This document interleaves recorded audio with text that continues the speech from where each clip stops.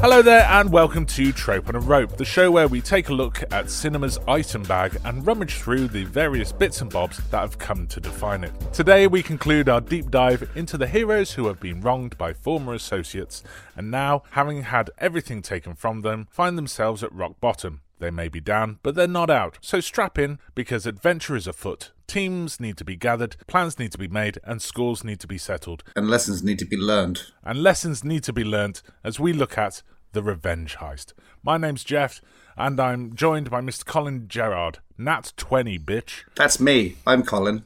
Hi. So today we are looking at Dungeons and Dragons, not the what was it, 90s weird one with Jeremy Irons with bad CGI? Yeah, which had nothing to do with Dungeons and Dragons, just had a dragon in it. Did it even have a dungeon in it? Well, you're going to like my blurb in a minute. It's like all a Game of Thrones Dungeons and Dragons. Fucking hell. When I was writing my notes, I was looking at the Wikipedia entry for this, and it mentioned the original Dungeons and Dragons. It also mentioned that this isn't related to those. It's set in a slightly different story world from the game. It's from the game, but the game has multiple story worlds, and this new one is set in a different story world than the previous film. And the fact that the previous film was a trilogy. What? your face. Yes, apparently it's a trilogy. The straight to video, I assume the second two. The first one should have been. But yeah, that's a thing that happened, apparently. I don't get it. When you contract AIDS, you don't try and contract AIDS a further 2 times. You just give up and try to get rid of the AIDS. Why would you make a further 2 Dungeons and Dragons movies? I thought that you would stick with the AIDS metaphor there. Why would you go for further AIDS? Let me see. I've just brought up the Wikipedia page. God, you've just really ruined my day. Fuck. The original Dungeons and Dragons film was called Dungeons and Dragons. That's what it was called. That was made in 2000, and to be honest, it's great self-control on the part of the makers of that film that they didn't call it Dungeons and Dragons 2000. Because, like, everything else in 2000 was called Nunchalo 2000. Yeah. So, well done for not doing that. But the sequel to that was called Dungeons and Dragons 2001. Dungeons and Dragons Wrath of the Dragon God. That was in 2005. I thought it was going to be something like Dungeons and Even More Dragons. The third one, Dungeons and Dragons 3, from 2012. Jesus. I thought that one was going to be called Dungeons and... Why? Fucking hell. Actually, second one, let's go back to that, Wrath of the Dragon God. It was released in theatres in Europe, in North America, and then released on DVD. The third one was straight to DVD. It was called... This is a clunky title. The Book of Vile Darkness. Is it called Dungeons and Dragons, The Book of Vile Darkness, or was it just a random... Yeah, it's called Dungeons and Dragons 3, The Book of Random Vile Darkness. And then we've got what's it called? This current one, which is Dungeons and Dragons Honor Among Thieves. So let's minimise that window, and I've got me blurb. Dungeons and Dragons follows the story of sticky-fingered Edgin, a master planner who for some reason plans a job with a con artist and a red witch, believing it will turn out well. When it obviously doesn't, he loses everything, including his daughter and his freedom. Securing the latter, he seeks the former, in a movie that has exactly 2 dungeons and 2 dragons, confirming the pluralisation of the title accurate. Which makes me happy. This film. What's your initial thoughts of this film? Actually, wait. There was only one dragon. No, there's 2. No, it's the same dragon. It just got fat. No, I think it's a different dragon. Okay, I thought it was the same one. But... It's a different dragon. The big fat dragon, he fires fire. He breathes fire. Yeah. Whereas the first one breathes out like black tar. Oh, I didn't notice that. All right, fair dues. I just assumed it was this. I assumed that that it was now guarding treasure and it had just been eating people coming in and got fat. I thought that was quite funny. I will tell you what, though. When I say 2 dungeons, is it? No. Because I'm counting when the second one is kind of the games. When they're in that little square thing underground, that's the closest thing to a second dungeon that they have. Which is more of a labyrinth. Yeah, but yeah, the one that they go back to the dungeon at the prison twice. Yeah, but that's still the same place. Exactly. Revisiting the same dungeon and the same dragon who got fat. It wasn't the same dragon that got fat. Anyway, this film. What were your initial thoughts about this film, other than the accuracy of the title? Damn it! You took away my only point. Before watching it, I had previously seen and tried to forget Jeremy Irons' version and assumed this was going to be pretty shit. But you sent me a message saying it was good, so I do value your opinion. I gave it a chance, and yeah, it was fucking good. Like, it's just nice storytelling, just very simple, straightforward, good. This film is an honest joy. Yeah, it's fucking great. And it's not even like it has lots of comedy, but it's not like a really slapstick comedy. It's not like overly intellectual comedy either. It's just a nice little mix.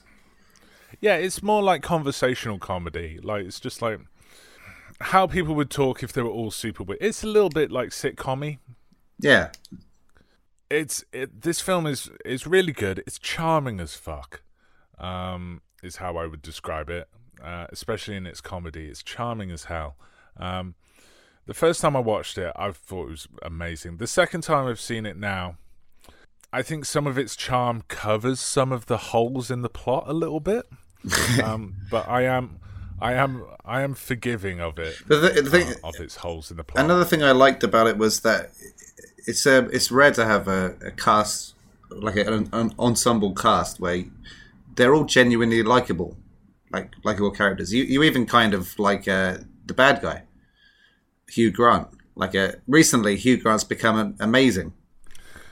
Right, let's talk about Hugh Grant for a minute, because we've had this chat off air before, I think.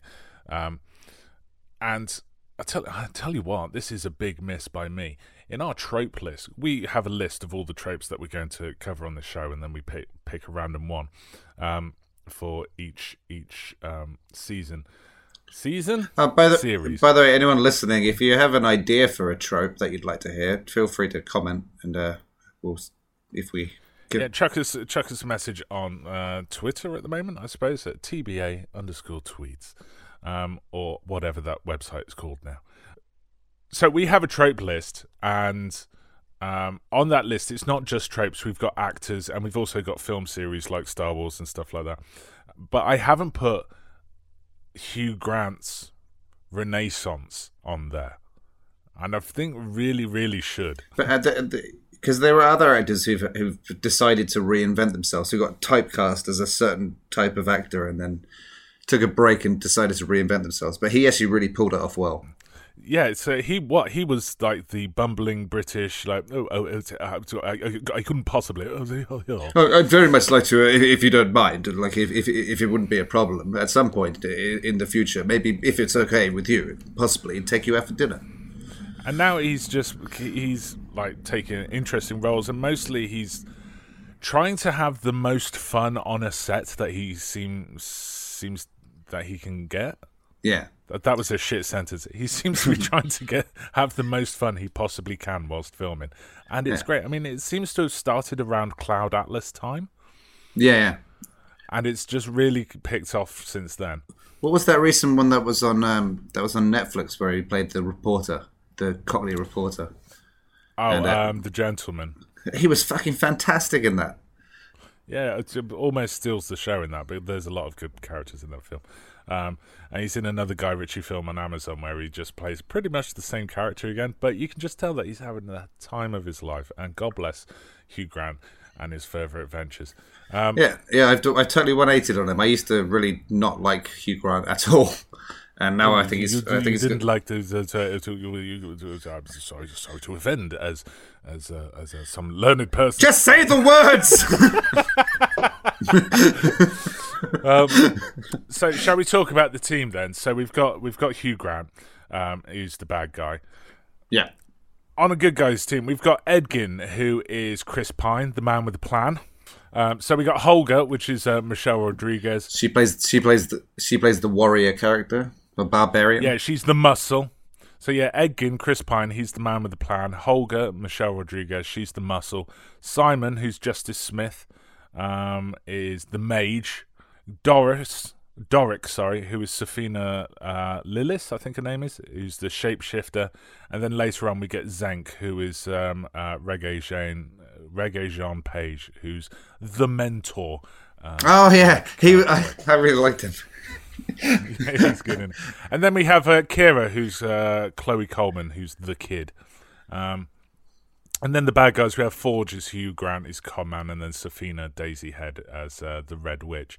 But the team, how are we feeling about the team? It's a bit slapdash, shooter hamper, kind of. He obviously doesn't have many choices of who he can choose to be in the team in the first place, so he just took what he could get. But they have good chemistry. You got the shit mage who can literally just light a candle on his finger and make the smell of grass happen, freshly cut grass happen. I can't remember the actress's name, but Holger, I think everything I've ever seen in, she's always been like the macho kind of, like a... Michelle Rodriguez. Yeah, that's the one, Michelle Rodriguez. She's always been like the macho, but like, fuck it, she's scary as shit. So, and also at the same time, really nice and cute. Like, I really like her character because she has both of that. She is scary as shit, and she would beat the shit out. She would beat the shit out of me, but at the same time, she's really nice and lovable. Yeah, Holger. Yeah, Michelle Rodriguez. I love anything that Michelle Rodriguez is in. She's the obvious, just can't say anything but the exact truth or what she's thinking, just like straight to the point. Yeah, I love the fact that like most of the, she keeps having, everyone has these little comments in the background that like come to fruition later. Like she has a little comment about maybe she could turn into a deer. Yeah, what a deer in the middle of a city? Yeah, really blend in, right? Told you she'd turn into a deer. Stop talking about it. Justice Smith is the mage. Yeah, I like Justice Smith. He plays a very similar character to stuff he's done in the past, but lacks confidence, doesn't believe in himself, but again, he's just a good guy. The least famous of the main cast is probably Doric, the shapeshifter. Yeah. What's her name? The actress. Sophia Lillis. She's in. I've not seen the remake of It. I have. Is she in that? She's the girl. Oh yeah. probably should have noticed that. Becomes Jessica Chadwick in the second one. Is the grown-up version? Don't remember. Oh yeah, no, yeah, you're right. Yeah, because I forgot there was a sequel to It. Yeah. Is they're adults. Is the sequel Them? Sorry. It's your choice for No, I'm going to keep that. I'm not going to cut that out. I'm going to keep it in. By the way, I like so that you learn. I like bad jokes. I apologize. The team. I like the team, and I like the fact that they all seem to like do something. I know, like Doric, like points out with Chris Pine, like, what do you do once the plan is? That's a great one. If the plan fails, then I make another plan. So you plan to fail? What? You make bad plans. That's what you make bad plans. But, no, that's not what I'm saying. And she's kind of right, because he does do that through the rest of the film. Not to jump ahead too far, but he's like, right, plan B, right, plan C. No, back to B, and now D, which is half B and half C. Isn't that just plan A? Well, yeah, but that one's got a bad taint on it, so. Yeah, I forgot about the taint. Never forget about the taint. Right, let's get into the film proper. So we've got part one, the backstory. So it starts. Edgin and Holger. Is it Holger or Helga? I just Holger. Holger. Edgin and Holger. They're in prison. We don't know why. To start, but they're just in their cells eating potatoes and knitting mittens and breaking a random guy's legs because he tries to hit on Holger like straight away. Well, mostly it's because he interrupts her eating a potato. Are you suggesting that maybe if she wasn't eating the potato that she might have been interested? Well, she wouldn't have been interested, but she might not have broken his legs. Like Chris Pine does mention, she doesn't like it when you interrupt her eating potatoes. Yeah, he did. Well, he did warn her. Warn him, sorry. They go before the parole board, and they begin to. Chris Pine begins to reluctantly tell their backstory because they're actually waiting for one certain member of the board, Jonathan. Who is not there yet. I absolutely love the fact that he has such a normal name. Where's Jonathan? Yeah, so you're not suspicious of it, but they do. Watching it back, I did notice that when they're outside cutting ice, Chris Pine does say the species name. Oh, does he? Yeah, but because I know shit all about. Oh, incidentally, just a blanket statement. I know fuck all about Dungeons and Dragons, the game. So if I mention something that's from the game, I don't know. I know a little bit. I've never played it, but I know a little bit. So revel in our ignorance because we're just talking about the film itself, not the game. So if there's references to anything, it's because I saw it on Wikipedia, maybe. I'm actually surprised that in this movie they didn't have just random in the background someone playing dice or something. I tell you what, before we get deeper into the film, I forgot to write this down. I'm surprised that they didn't do, and maybe they would have done this years ago, like the Forbidden Kingdom style of having a modern fantasy where it starts in the real world and then they get launched into a fantasy world. It starts in the real world and they're playing actual Dungeons and Dragons, and then there's like a magical fucking dice and he rolls a nat 20 or something like that. I know the word nat 20. I know what that means. Natural 20. Yeah. What does it mean in the context of the game? Not a fucking clue. It means that when your character has bonus scores on your character sheet and you roll a 17, but you get the bonus of +3, that's not a natural 20. That's a 20 that you got by bonus points. But if you roll an actual number 20 on the dice, that's whoa, that's amazing. And you get a extra bonus, a damage or whatever. But yeah, no, Jonathan, he has a completely normal name, but then turns out to be a giant bird. Jonathan. Great choice for a name. But before we get into Jonathan's starring role, Edgin's telling the tragic backstory. And he's an ex-harper, which is a kind of knight's spy thing. Yeah, I'm not really sure it is, but yeah, they generally do good for the citizens. Yeah. The quote he gives is, it's not a quote, I paraphrase this, but serve the innocent without asking for anything in return. Yes. So it's he's fine with the first part, but not quite so much with the second half. Yeah, I would be too. Where do you get your fucking money from? Yeah, it seems not to make sense from an organizational point of view. You've got these highly trained people that you've brought up with specialist skills, weapons, armor, specialist skills, and then you're not paying them, and then you don't expect them to become thieves and shit and do stuff on the side to make actual money, because that's how the world works. If they happen to come across a shitload of money during their travels, they have to give it out to the citizens. It's just a kick in the teeth. Not only are we not going to pay you, but if you actually find any money, give it away. Anyway, he's got an idyllic life in a lovely house in this what looks like the center of the only part of town they could be bothered to build for this film. His wife, though, she gets killed by a red wizard's blade, which can't be healed.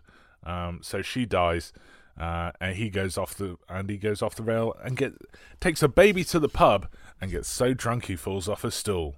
Class act. Yep, sounds about what I would do too. It's there he meets Holger and they raise the kid together. I do like the fact that there's no like romance between those two. Yeah, same here. I also really like the relationship between Holger and his daughter. Like she's like her second mother. Yeah, he mentions early doors that they're like brother and sister. I'm like, great, you've snuffed out the chance that you'll end up fucking later. So thank you for that. Yeah. Like what the barman like says, would you and your wife want anything else? And they're both like, what? No way. What wife? Fuck off. She just makes one comment too far, and she's just like, can you imagine kissing those lips? And then he's like, yeah. What's wrong with my lips? People like my lips. Too big for your face. Yeah. Anyway, they start a thieving and they get a band together and then they do a heist. And it's the heist. They do a bunch of heists, but it's the one that we mentioned in the opening blurb. The first one they do is what gets. Well, not the first one, but it gets his daughter the pendant that lets her turn invisible. Yeah, which is important later on. Yeah, which they just steal from a shop. Right. Just smash the window. Yeah. That's an incredibly powerful piece of magical items just to be in a shop window. Mind you, like that's like fantasy RPG rules, isn't it? It's just like, oh yes, we have really dangerous stuff just on a shelf over there. Here's a random magic book to awaken the undead. Really? So they do a heist. It's the heist that we mentioned in the blurb at the beginning. With a con man on the team, never trust a con man, which they do point out, and with a creepy ass red witch, and they go into a Harper stronghold. And by the way, if we're playing fantasy bingo, fortress on top of a sea stack out in the ocean. There's always one of them. That's 20 points. Yeah, right. And he's talking about like they left the kid behind because just in case she didn't tell her about the amulet of reawakening, which is what he's after. Yeah, and the red witch. Am I right in thinking before this Forge told him about this amulet of reawakening, whatever, was he planning on quitting the thieving game at that point? I don't know, possibly. I can't remember, but yeah, it's like I think rather that they just get into they shouldn't have taken the job with the red witch. Yeah. Because one, she creepy ass. And two, she's a fucking red witch. Yeah. So what are you doing? He says, well, we didn't tell her. I'm also surprised that the tablet of reawakening is a real thing and not just the thing that Forge bullshitted to get him in the room. Yeah, that's true. Although, no, because he planned on screwing him over anyway, so he could have just lied about it. Yeah, she needed so the thing is a Harper's stronghold, and he's quit the Harpers, but he's still got like the key to get into their houses and shit, because for some reason you don't have to hand in your access card when you leave work. It's because they're all too nice, and they trust he'll come back and have a change of heart, be good again. So he can get him in there, so she needs him. She needs to get in there so that she can get the red horn the red horn of red fart death. That's what she's after. And then they convince him to go. He doesn't want to do it. He knows it's dodgy, and Forge convinces him to do it by telling him about the tablet of reawakening. So it doesn't need to have been a real thing because he's the only person that's after it. Exactly. Yeah. And so he's like, we didn't tell the kid about the tablet of reawakening just in case things went to shit. And one of my favourite lines of this is, if things went to shit, and to shit it went. The tablet of reawakening as well also has a tripwire attached to it. That's how they get caught. Yeah, like a thin hair. Yeah. Which I'm sure is on Fantasy Bingo as well.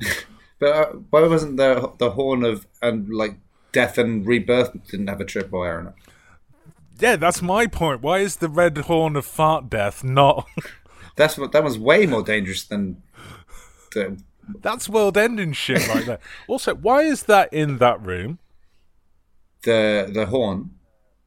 Yeah. They're keeping it away from people. They're keeping it safe. Keep it secret. Keep it safe. They never explain how they got, because later we'll cover it later. That's a good point, actually. How the horn is used, but the horn is used successfully by that bad guy later on in the film. Yeah. When does he lose the horn? Yeah, and why is he dead and a ghost?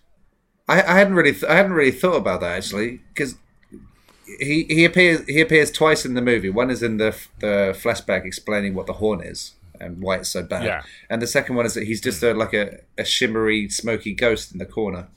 That other than that, he doesn't do anything. Yeah. How did he die? Why is he a ghost? Right. So let's talk about what the horn does. It's explained later, but we'll say it now. So there's the Thens or something like that. I can't remember what race or nation it is.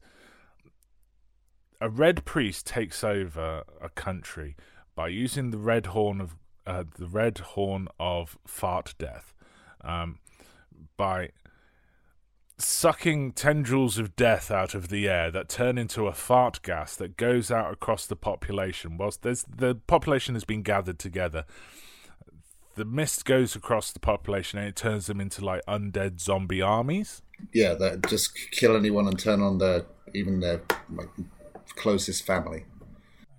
Which the hot guy from Bridgerton, he survives. And escapes. After his parents turn on him. So that was completely successful, what that wizard did. And apparently it was contained within that one country as well. Hot guy from Bridgerton says so. So what's the point in having a zombie army if you're not going to use it against the world? I'm assuming that it was the Harpers. The Harpers must have, because they have the horn, right?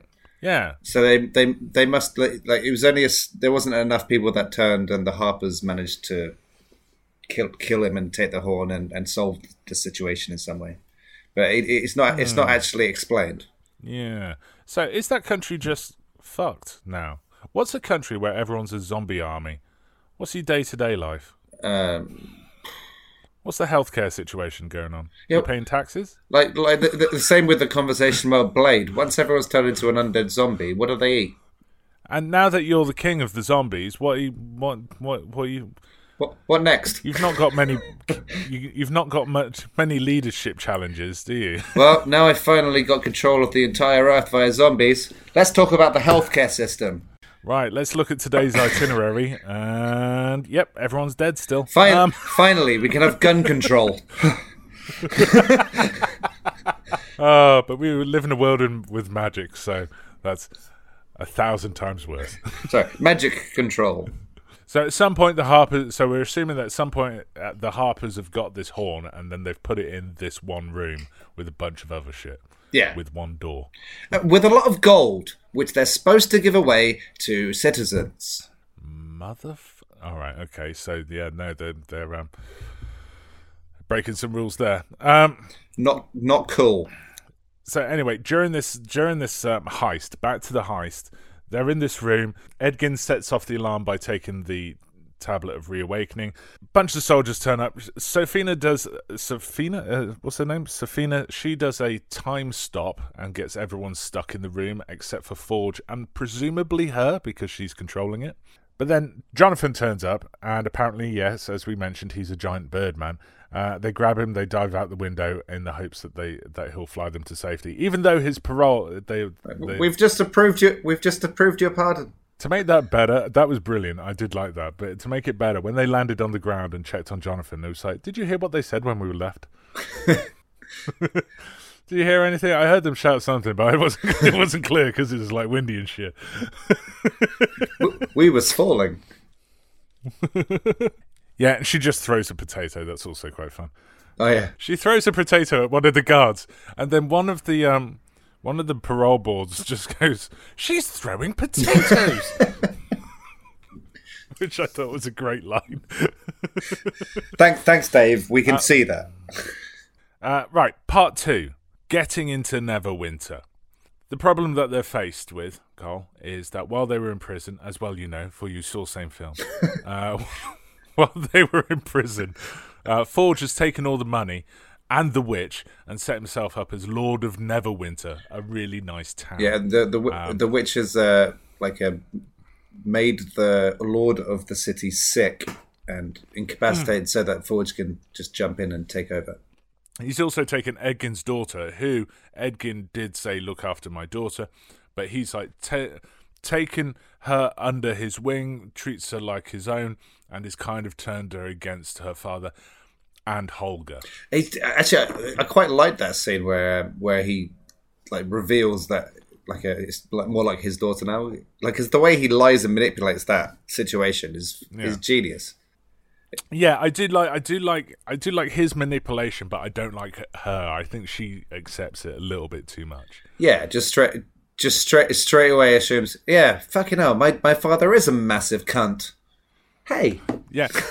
And not only for her father, like, he has the air of a man who's a bit dodge. But what about Holger? That's my point. What about her relationship with Holger? She should like treat that a little bit more. Like, at least give her a chance to explain. Like, he says that it's not a tablet of reawakening, but a tablet of riches, and that's why they're back, not for the kid, but to get this tablet of riches. But it's really clever because he manipulates it in such a way that they have to leave the city after that in order to actually get the girl back. But because they left the city, he can then just say to them, "Oh yes, I gave them the tablet of riches." Yeah, and then they just left. They left without me? Yes. They really did just want the riches. Like, he's really clever about how he manipulates it. He also reveals that they're wanted for escaping prison, which, again, they didn't have to do. But yeah, Hugh Grant is having so much fun in this scene. Especially, like, with the... including, like, with the hot tea, and he gets the witch to cool it down, and he's like, didn't think you put your finger in the cup. It's unnecessarily hot. There's just literally no reason to be this hot. So anyway, as I was they have to get out of town, and they gather the band together. They get Simon in a nice little scene in the little church. Yeah. So they get Simon back on board. They recruit Doric as well, who Simon's in love with. Simon's in love with. He's tried to court her in the past, but it didn't work out. She doesn't even remember who he is at first. He says, "Yeah, I'm Simon. I courted you before." My favourite line from him is when, "Remember, I made you sad, not because of anything I did, just because of who I am." And then she goes, "Oh yeah." Why are you here? So their plan is to break into the city, steal the money, and get the kid back. Doric questions Egan's role, as we mentioned earlier. Doric does the sneaking in. She's really useful. Yeah, she's super useful. Like, when you meet her, she's like, what is she? She's saving. Someone's being executed. Yeah. Someone's being executed, but it's not her. She's one of the horses that the bad guys are riding. Yeah. And then she turns into a giant, muscly owl. An owl bear. Okay. Because they're like, what is that? It's an owl bear. Beats the shit out of everyone. And then they escape. But yeah, she is really useful. I know people decry the use of CG in films a lot, but her sneaking in and then her escape from the castle is some of the best fucking CG and the use of CG I've seen in fucking ages. Definitely. And like, the thing is, I decry CG a lot, but there is a time and a place to use it, and when it's used well, it's amazing. It's just when you use it for literally everything and for things that you don't need to use CG for. Yeah. It's just fucking annoying. So she sneaks into the room with they got to find out where the vault is and what magic is being used on the vault to keep it shut. Yeah. So she disguises herself. She transforms into a fly, and she's watching as the Red Wizard is explaining what's on the what magic is used. Red Wizard discovers her, and then she skedaddles like through a vent in the wall or through a crack in the floor, and then transforms into a different animal, then into herself, hiding in a suit of armor, and then into something else, and then into something else, and then into a bird, into a rat at some point, into a rat, into herself one more time, and then into a deer. And it's fucking great. Yeah, it's brilliant. Turns out, though, that the vault door is like, I can't remember how they describe it, but it's double magic. Yes, that's a really strong some kind of spell on it. You know how magic this is? Double magic. Some would say triple. So they can't get through. They can't get through with just Simon's normal magic. So part 3. This is my title of part 3. The magic helmet, that's an incredibly powerful, potentially world-ending doomsday device that hundreds have lost their life over to protect. But let's give it to these 4 dudes I literally just met at the docks. The MacGuffin of mastery. They call it the Helm of Disjunction. Yeah, which I'm not sure why they call it that, but okay. It's a helm. I get that part. Tis a helm. I got the helm and of. Yeah. I need a dictionary for the last one. So it turns out, hundreds of years ago, Helga's people fought in a world war to protect the helm. So they go to the battle site to question the dead. Swinging by on the way, her old village, which, by the way, looks suspiciously like Edgin's. Yeah, it does. It's like they went to the back door. They just turned the house around. For a magic stick and to meet surprise Badley Cooper. Oh, they didn't even go for a magic stick. It was a present that Holger gave to him. And he's like a little tiny hobbit or something. But who apparently really likes massive women. And and Holger likes tiny men, because there's a bit right at the end where she meets like an ambassador for that country or whatever it is, and she's like, "Sup?" I forgot about that. You know what time it is? Oh, he's so cute. So yeah, they go to this battle site, and what's his name? Simon. He's got like a little pendulum thing that can reawaken the dead for like 5 questions. Yeah. Which was a great scene. I love this scene. Yeah, so did I. It's brilliant.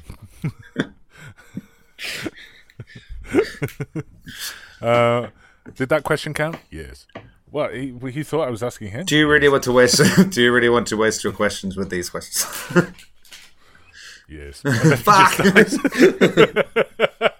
It takes them like 3 or 4 people, because it's trying to track what happened to the helm after the battle, but because they're dead, they don't know. Yeah, because like most of them had the helm, and they're like, I gave it to Dave. Oh, okay, so then they find Dave. He's like, well, the last thing I remember was falling out of a bath and dying. What? Yeah. No, I didn't even go to the battle. No, I think you mean my brother. But it turns out that the last guy that they talked to, he handed it over to the hot guy from Bridgerton. And then they leave him with 1 question, and therefore he's got to stay undead. And I do like they do foreshadow that with the first person they talk to. Like he finds out where the helm is, and he goes, "Okay, let's ask the next guy." He's like, "You have to ask the other questions, otherwise it's going to remain alive for the rest of time." Yeah, and then they finally do that, and then he's like, "Ah, shit." Yeah, after questioning about 20 people and getting bored of it. Also, like when Chris Pine is talking to Simon about, does this question count? Does he think I'm asking a question? And then it does count. With that last guy, with the information they get, they have a conversation amongst themselves next to the dead guy. Yeah. And in that conversation, loads of questions come up. Which he doesn't answer, so he could have... He could have just been like, I know the answer. Someone goes, like, that's pretty dangerous, isn't it? And, like, he could have answered and gone, yes, and then died and been fine. So it's slightly his own fault. Yeah. The guy from Bridgerton, right, it's pointed out he talks, like, in riddles and, like, old rhymes and stuff like that, and, like, fortune cookie-like things. He slightly reminds me of the Guardians of the Galaxy, the tattoo guy, the big, strong one. He doesn't seem to understand metaphor or like or innuendo, anything. He just takes everything literally. You are right. I was thinking though of the guy from Mystery Men. Which one? The guy who's training them to become. You must master your fear, or fear will be your master. Is that what you were Okay, say? yeah. So it's like a combination of those. The combination of those two things. That would. I thought you would have got there because you like Mystery Men, don't you? I hate it and love it at the same time. Yeah. Yeah. So he gives the backstory on the red fart stuff, and he agrees to give them this dangerous helmet. So he takes them to the under. I think it's called the Underdark, but I've written the Undertaint. Yeah, I can't remember what it's called, but yeah, somewhere dark. He also he paints it as this place of like unimaginable horrors, like hell or something. Yeah, but it's just like there's one fat dragon and some dudes, and it's the inside of a volcano. Yeah, I mean, there's nothing down there really. There's those brain monsters that just walk past them because they don't sense intelligence. I like that as well. But apart from that, it's the fat dragon, and then that's it. Yeah, which is the same dragon from before. I loved the bit about the bridge. Well, where he does that massive explanation. Yeah, that was brilliant. It reminded me of how what was that CITV show, like Dungeon Master or something like that? You know, where the kids wore a helmet and then the go forward, go left. Yeah, it reminded me of that. I think that Dungeon Nightmare. Yeah, that's a brilliant show. Yes, that's it.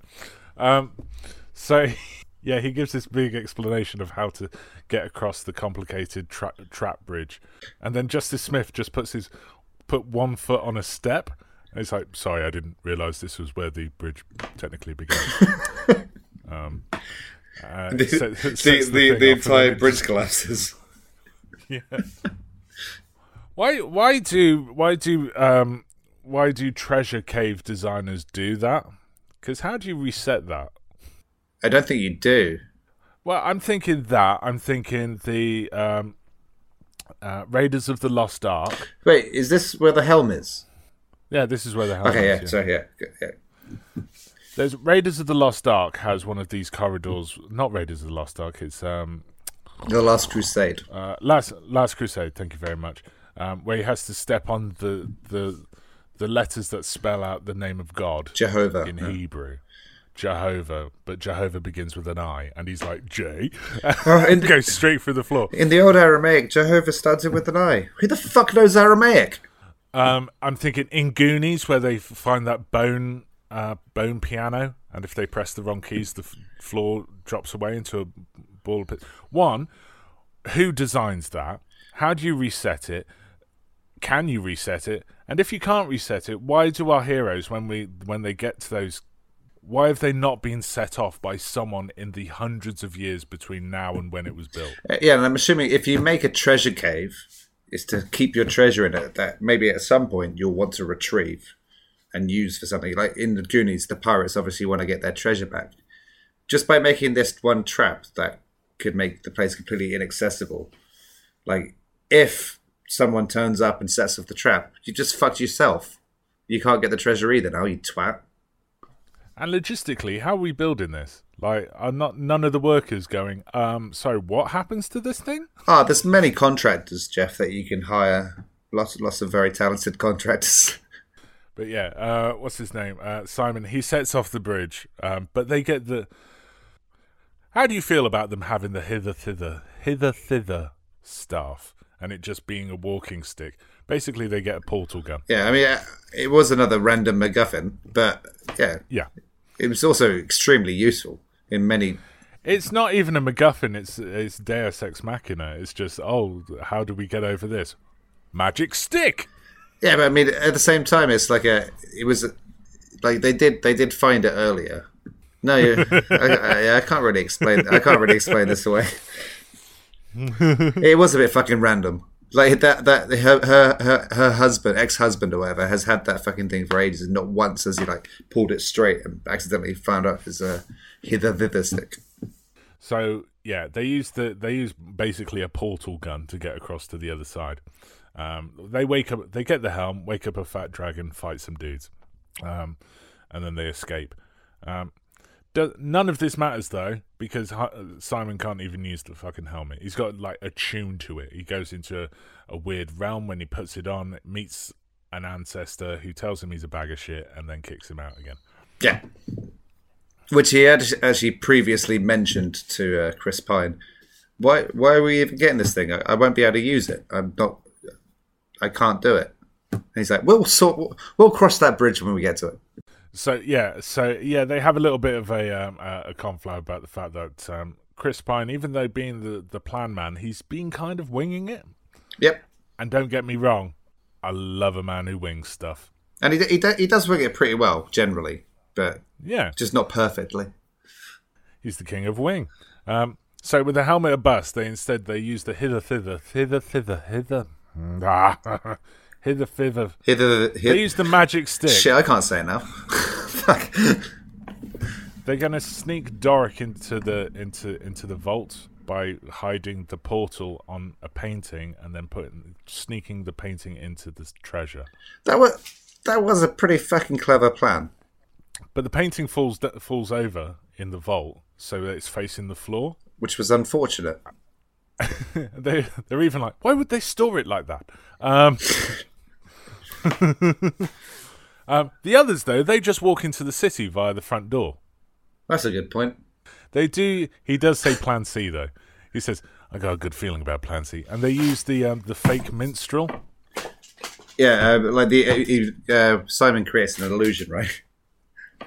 Yeah, but then Simon gets his foot stuck in and distracts him in a hole, and then the illusion starts to break down in a hilarious way. It sounds like a broken record. And then it starts morphing into like and melting almost. I was like, what the? And then just goes fuck. Who is it? It says, is it Holger? He goes, I think they might be getting suspicious now.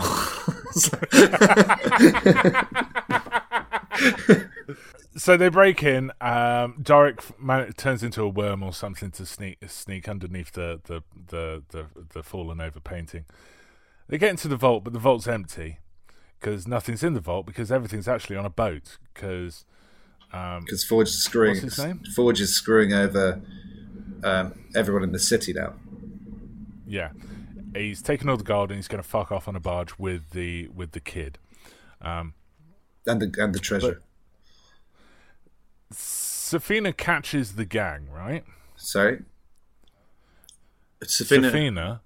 How did she get? She turns it tentacle monsters. Oh yeah. Come out of the ground, start grabbing everyone.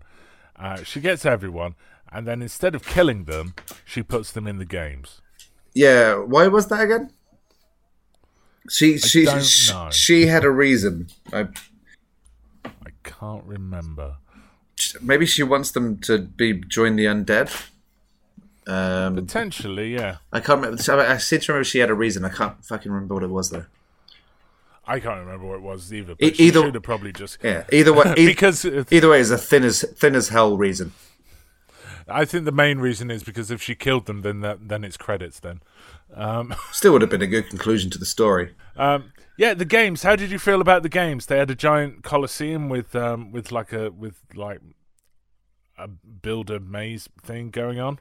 Yeah, the game. I was kind of. It would have been nice if the rules of the games had been explained slightly because it was really random.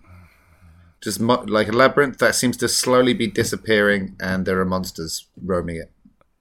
He did say you have to get to the cages. Yeah, and there's like treasure boxes that have weapons that you can use, which does remind me of lots of RPG games I've played.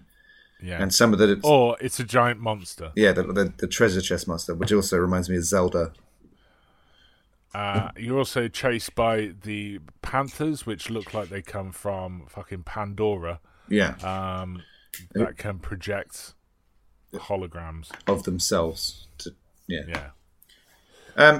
Reminded me a bit of the Maze Runner, actually, this bit. The Maze Runner. Because they're in a maze and he ran. So I don't need to watch it then. I think I get the premise. No, it's pretty much covered there. Okay. Cool. Got it. Anyway, spinning on. They escape. They find Forge and the kid on the docks. Forge he threatens the kid. So now the kid's like, "Oh yeah, no, you are a cunt." Oh, in the labyrinth as well, there is a nice little kickback to Dungeons and Dragons, the 90s cartoon. Ah, yes, yeah. Right. So they're supposed to get to the cages. They do get to the cages, and then they decide not to go into the cages because they assume that if they go this is going to be another test, and another test, and another test. So they find another way of escaping. But inside the cage, there's one team that's managed to actually make it, and one of them is a small child barbarian with 2 horns on his head. One of them is the yellow shield bearing guy. It's the cast from that cartoon. It's a nice little reminder. Also, a nice reminder that they're dead now. Oh yeah. Because the problem, Forge is trying to escape. You just made me sad. They steal his boat and get the kid and get the gold, and then they fuck off on the boat and leave Forge on the docks. The problem is that Sophina is using the horn of red fart death, on the congregated city beneath. Yeah, of course. Everyone gets out by kind of just like when they first do it, like everyone's running for their fucking lives. Yeah, but when the horn is first used, the second time everyone just kind of wanders off. Yeah, but the first time, no one had any warning, and when they saw the gas, they went, "What the fuck?" They didn't know what was happening, and then they ran away. So that's too late. In this one, they'd leave a trail of treasure dropped from the air blimp that gets them out earlier. So before the mist actually starts attacking them, so they have more time. If she should have just looked down, because she is like, "Yeah, this is all awesome." Then she looks down and like the stadium's literally empty. Yeah. And even when they're having the fight in the street outside, everyone's just wandering off. The only people she gets is the people in the casino over above the stadium. Yeah. And assumably, your team from the cartoon that's still in that cage just going, "I think we won." Nah, those guys are really, really, they're awesome. They would have found a way out of that situation, I'm sure. Oh, potential sequel. You bastard. They're alive, goddammit, they're alive! So yeah, you're right. They used the hither-thither thing to dump gold from the boat onto the streets of the city, and the people and it leads the people away from the stadium. Right, Forge. There's a bit at the beginning of the games where Forge is in the center of the Colosseum on that very tall column, which at the end of it is like, "This is absurdly high. We can't agree this." Forgot about that. He says in his little speech to open the games, "I have a surprise for each and every one of you. So stick around and stay in the stadium." Does he know? I think he knows. That's dark, man. Yeah, but he doesn't give a shit. He just wants the money to get the fuck out of Dodge. I know, but there's like stealing. There's like killing people to like get power and shit, and then there's knowingly turning a city full of people into like dead zombies and shit. Allowing it to happen. Actually, and allowing it to happen. Making it happen by tricking people into happening. Yes. And then being like, in the games, make sure you stick around at the end for a fun surprise. Dude, fuck. But you remember, he's the bad guy, Jeff. So I know, but still. he's the bad guy. So it makes a lot of sense. There's bad and there's fucked. And then there's Hugh Grant. Who do you think is worse? Sophina for planning and actually blowing the horn and turning them into zombies, or him for tricking them into staying so that she can turn them into zombies, and for absolutely no gain to himself whatsoever, just because she's fucked. But she comes from like a society that seems to like be like angled towards that. Like, she comes from, like, a society of darkness worshipping, like, all that kind of stuff. So it's I'm not saying... She's not... This isn't the same argument as vampires aren't evil, right? She fucked. This is like bad guy. This is like Nazi level shit. This is bad, right? So who's worse? It's like who's worse, Nazis or collaborators? Yeah, that's kind of the question I'm asking you. Yeah. Like, at least Nazis, as bad as they are, they're doing it because they believe in it, whilst collaborators are doing it for their own... Yeah, they don't even believe in it, but profit. They're letting it happen anyway, and like... yeah. They're kind of fucking off both sides. Yeah, so, maybe, Forge is worse. Yeah, he's a shitbag. He's a pest. If he knew about it, yeah, then he's fucked, yeah. Well, he's a nasty piece of work. I can't get any more strong with my words. Incidentally, by the way, full disclaimer, Nazis still bad. Yeah. Also, Red Witches also quite bad. Right, the final battle in the square. I've only got like one real note for this, which is, okay. Why? What? Huh? It's just nothing really happens. They have a bit of fisticuffs in a square afterwards. Yeah. She's way too easy to beat up, by the way. But she wouldn't have been too easy to beat up. She would have absolutely destroyed them if Simon hadn't found his confidence. Yeah, Simon did find his confidence when he was pushed up against the wall. They did have mostly a CGI hand fight. Yeah, that was weird. Weird choice. They could have been doing anything. If they had two giant CG hands each, they could have done like that slappy fight, fisticuffs, and I would have allowed it. But no, they have. They do have kind of an arm wrestle at some point in midair, which is pointless. But other than that, nothing really happens in it, other than Holger gets stabbed. Do you see her get stabbed? Because I didn't see her get stabbed. Very, very briefly. I didn't see it at all, and then she was just stabbed there, and I was like, "What? When did that happen?" Yeah, they don't draw attention to it at all, but it does happen on screen. I hate that Red Witch. Who the hell stabs Michelle Rodriguez? So Michelle Rodriguez is dying, and they bring out the Tablet of Reawakening, and it's like, well, we could bring back your mum, but... Yeah, this is the point in the movie where Chris Pine's character fully redeems himself in every way. But yeah, her mum would be... Like, she doesn't know her mum because she was a baby when her mum died, but she does know Michelle Rodriguez because she did actually raise her. So instead of bringing back his wife, they bring back Michelle Rodriguez. There was a really nice point in this where it shows the memories of the relationship between Michelle Rodriguez and the kid. But all of the scenes it shows, the second time I watched it, like it's just slightly to the left of, like in the memories it shows it like full on in the middle, like center stage. When it actually happens in the earlier version, like earlier in the story, it's like just off to the left. There's a bit where they're play fighting in a bar.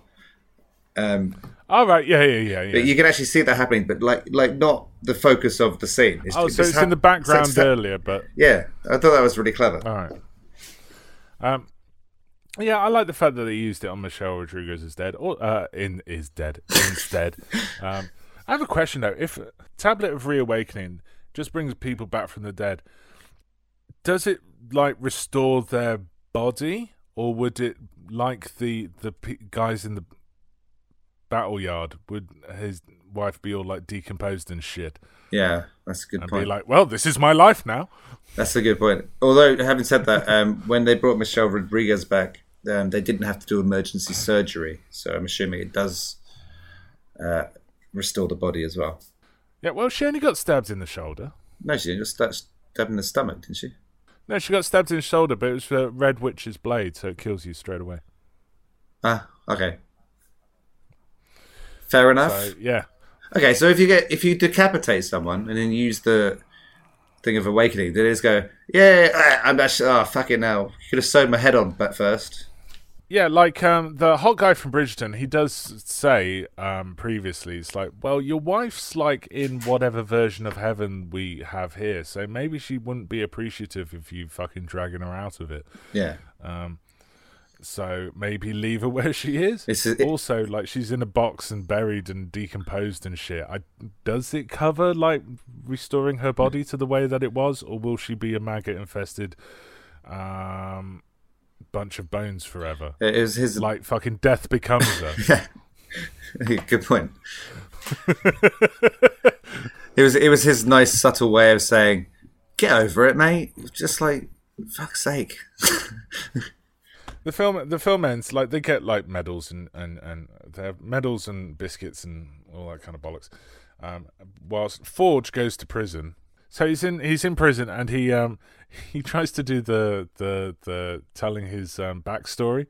Where he's like, well, if I think about it, it goes back to my old mum, and it starts, and then they're like, we don't have time for this actually, and then Jonathan turns up, and he has the exact same plan as, but they've bricked up the window. He just smashes into the wall. Brilliant. And then pretty much the credits start. Do you reckon there will be a sequel? It didn't really leave like a cliff.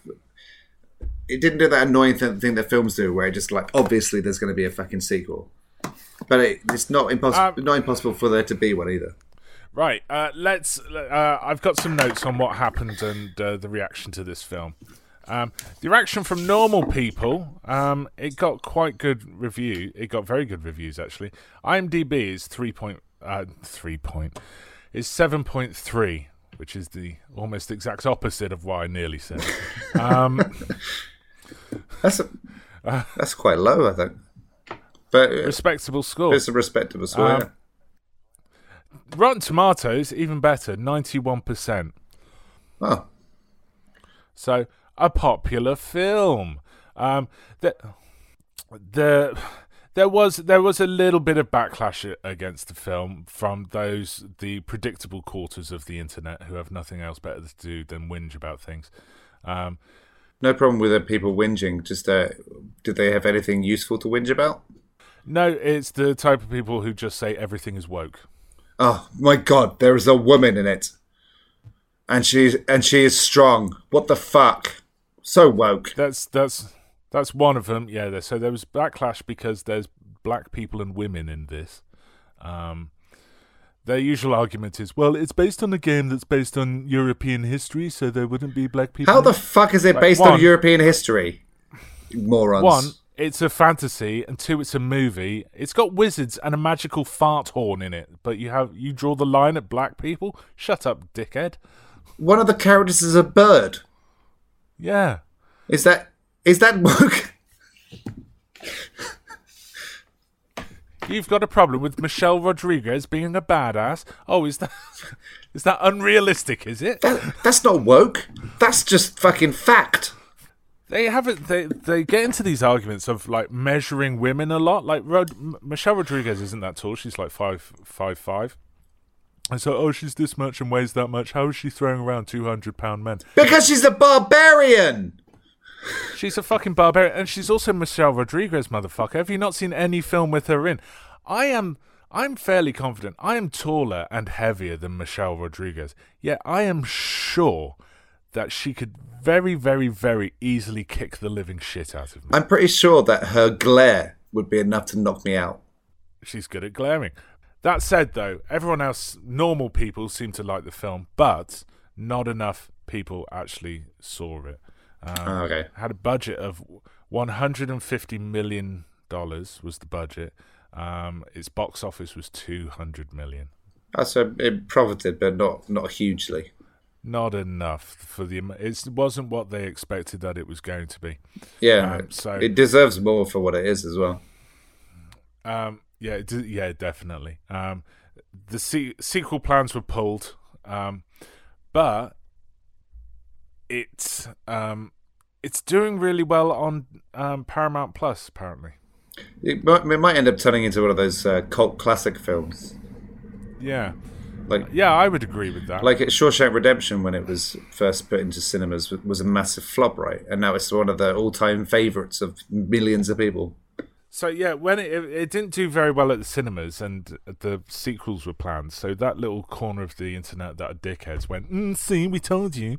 But apparently it's quite popular on Paramount Plus. So now Paramount's like, well, actually, okay, the doors are open to potentially making a sequel.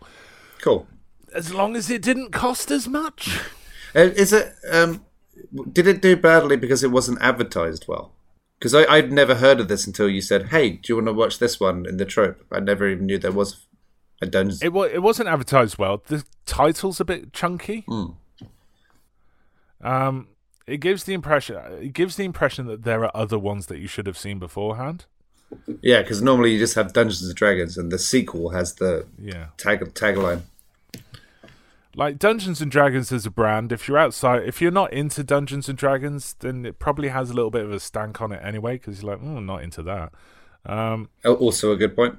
The fact that it has a hyphenated title as well because a lot of film series don't put numbers on sequels anymore. They just put a hyphen subtitle. Yeah. So it's hard to tell what order a lot of films go, but when it just starts like that, you're like, oh, I didn't see the first one, so you don't watch the second one. Yeah. So that might have something to do with it. So badly advertised, badly titled. Yeah. Oh well. I'm glad that there's a chance of a sequel, but lower budget doesn't sound promising. Well, I don't know. They could do something. I mean, they did quite a lot. They had like the Undertaint. That's got to be expensive. Fairly pointless as well. They had the Undertaint. They had 2 huge genocide scenes. Actual and attempted. True. They had a moving maze. I mean, they could make cutbacks. They could make like a smaller story, set it in the real world with people playing Dungeons and Dragons, and then magically get No.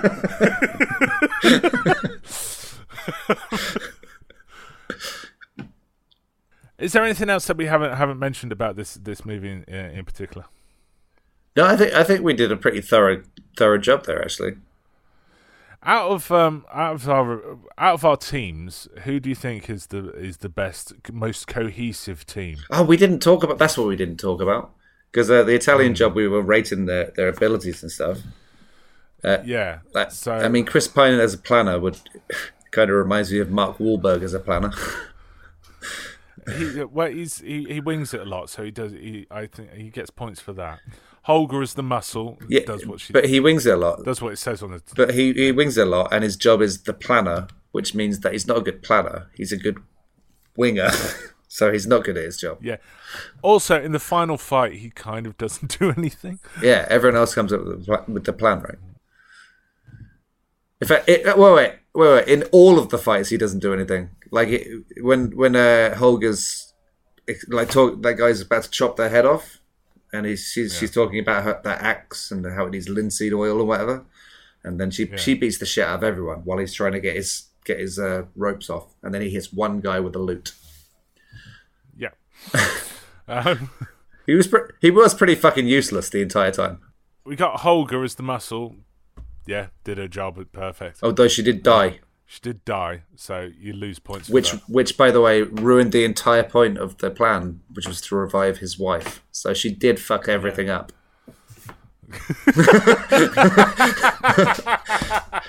Yeah, alright. Selfish. Simon the mage, he starts off shit, gets better. Yeah, I'd say the best was probably what's her name, Doric. Doric, yeah. Like even when did a job. Even when the painting falls over, she finds a way around it and still makes it work. She doesn't fuck up once. Yeah. So yeah, she Zenk. Well, he does his mentorship. Yeah. He does a bloody good job. Yeah. Yeah. And then the kid is a fucking idiot for listening in the first place. Yeah. She mostly presented problems. Who is the worst bad guy? out of the three. So we have what's his name? The Smoky Ghost. No, out of the three films. Oh, out of the three films. So we've got Richard. Do you mean the worst as in the most evil, or the worst as in the worst at being a bad guy? Most evil. Okay, what was the second film we did? It was Now You See Me. So Morgan Freeman / Michael Caine. Ooh. It's close between Ed Norton and Morgan Freeman. I'd probably say Ed Norton. No, actually, no, Morgan Freeman, because the one job he has, he never once gets right. He's supposed to see through tricks, and never once does he see through a trick. I thought we were talking about who was the most evil. Okay, the most evil, that would be the Red Whip. Forge. Forge. Yeah, there we go. Agreed. Nice. Right, is there anything else that we should your rating out of 10? Oh yeah, shit, rating. Keep forgetting about that. I'm gonna go high. I'll go 8. I was thinking around 8, and then I was thinking about pushing up to 8.5. 8.5. 8.5. I'll stick at 8. Yeah, fun to be had for the whole family. No, I think I am being a bit generous there. 8's probably fair. Right, that's all that we have for this week. Colin, where can people find you if they so wish to do such a thing? Japan. Yeah, you're on TikTok now, aren't you? I am, yeah. Unfortunately, I don't like that. I don't like it. I haven't actually used it. I just you have to give the algorithm time. I just the only thing I'm following is this podcast, and that's the only thing I've liked and commented on, and that's the only time I'm going to look at TikTok. Colin.Gerard92 is my Instagram one, though. If you want to see my cooking, that's about the only reason that you would ever want to check it. You can find me at TBA_tweets, where you can either let us know what you think about the films that we saw this week, or you can suggest trope ideas for the future. So drop us a message on there if you like. Also, like, subscribe, follow, whatever the platform that you're listening to on this. Do whatever words those tell you to do, please. I've got to think of a better way to say that. Also, if you have any suggestions, like different things to try in the format, then we'll be open to listening. Also, we are on TikTok and YouTube at The Badger's Apprentice, or a variation of The Badger's Apprentice, where shorts, funny clips from these shows go up, as well as static videos of the podcast and whatever like Badger's Apprentice nonsense goes on there as well. And we also have a Patreon now, where we'll be throwing up like show notes and extra clips and bonus episodes and stuff like that. So if you want to help support the podcast, it would be highly appreciated. But that's all from me. See you next time. Laters. See ya.